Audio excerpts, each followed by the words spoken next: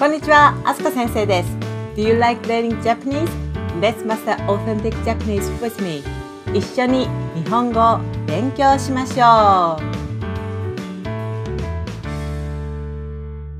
Today I'm talking about kanji. Have you started learning kanji?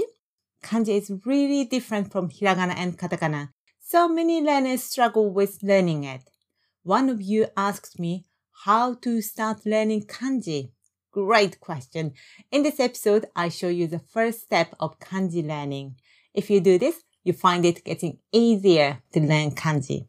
Why is kanji difficult? Because each kanji character has several readings.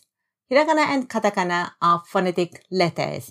It means even though there are a few exceptions, normally one letter has only one pronunciation. Once you memorize how to read each letter, you can read sentences or text. The primary function of hiragana and katakana letters is to represent Japanese pronunciation. By the way, if you want to master the correct pronunciation of the Japanese language, I explain the details in the books called Complete Japanese Hiragana and Complete Japanese Katakana. You can buy them at your local Amazon store. Please click the links in the description of this episode to learn more. Kanji is different from hiragana and katakana. Each kanji character has several readings. But why? Let me explain. Kanji originally came from China. In the Chinese language, each Chinese character usually has only one reading.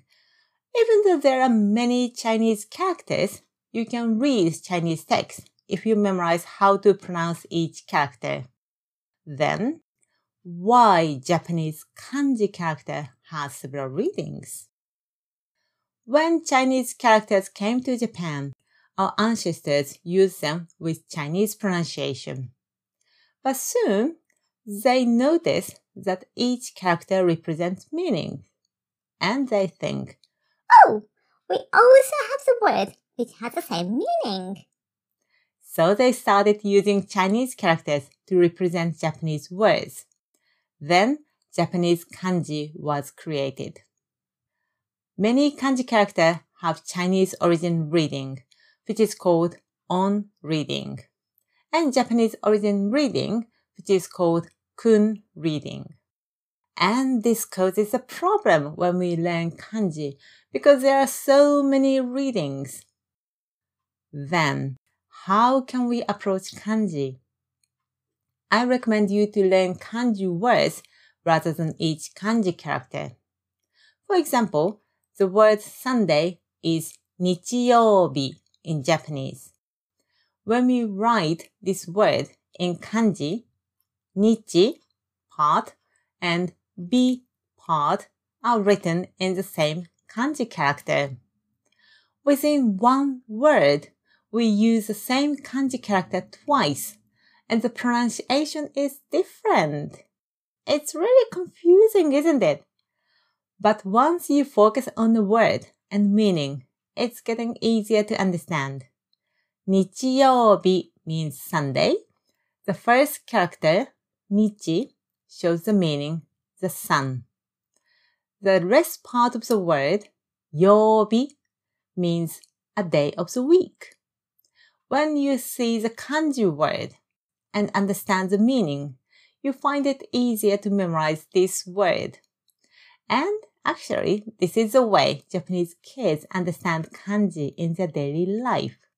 Before learning kanji at elementary school, Japanese kids see lots of kanji words in their life and hear adults read them. Gradually, they can guess the meaning of each word and character.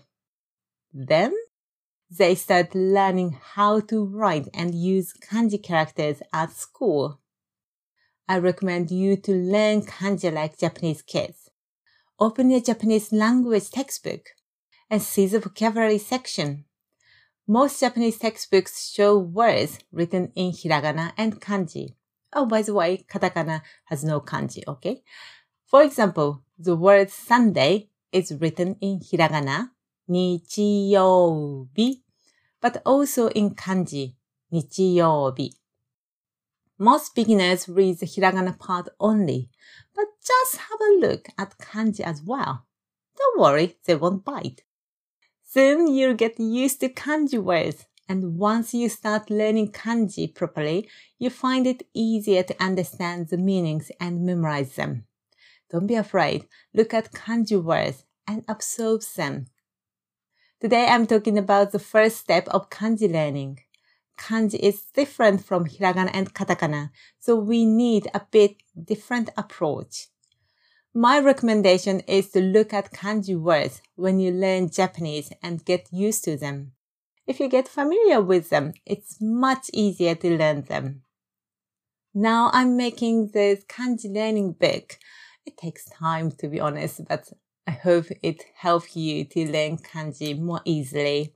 I hope I can tell you more details in the next episode. I hope you enjoyed this episode. See you soon. またね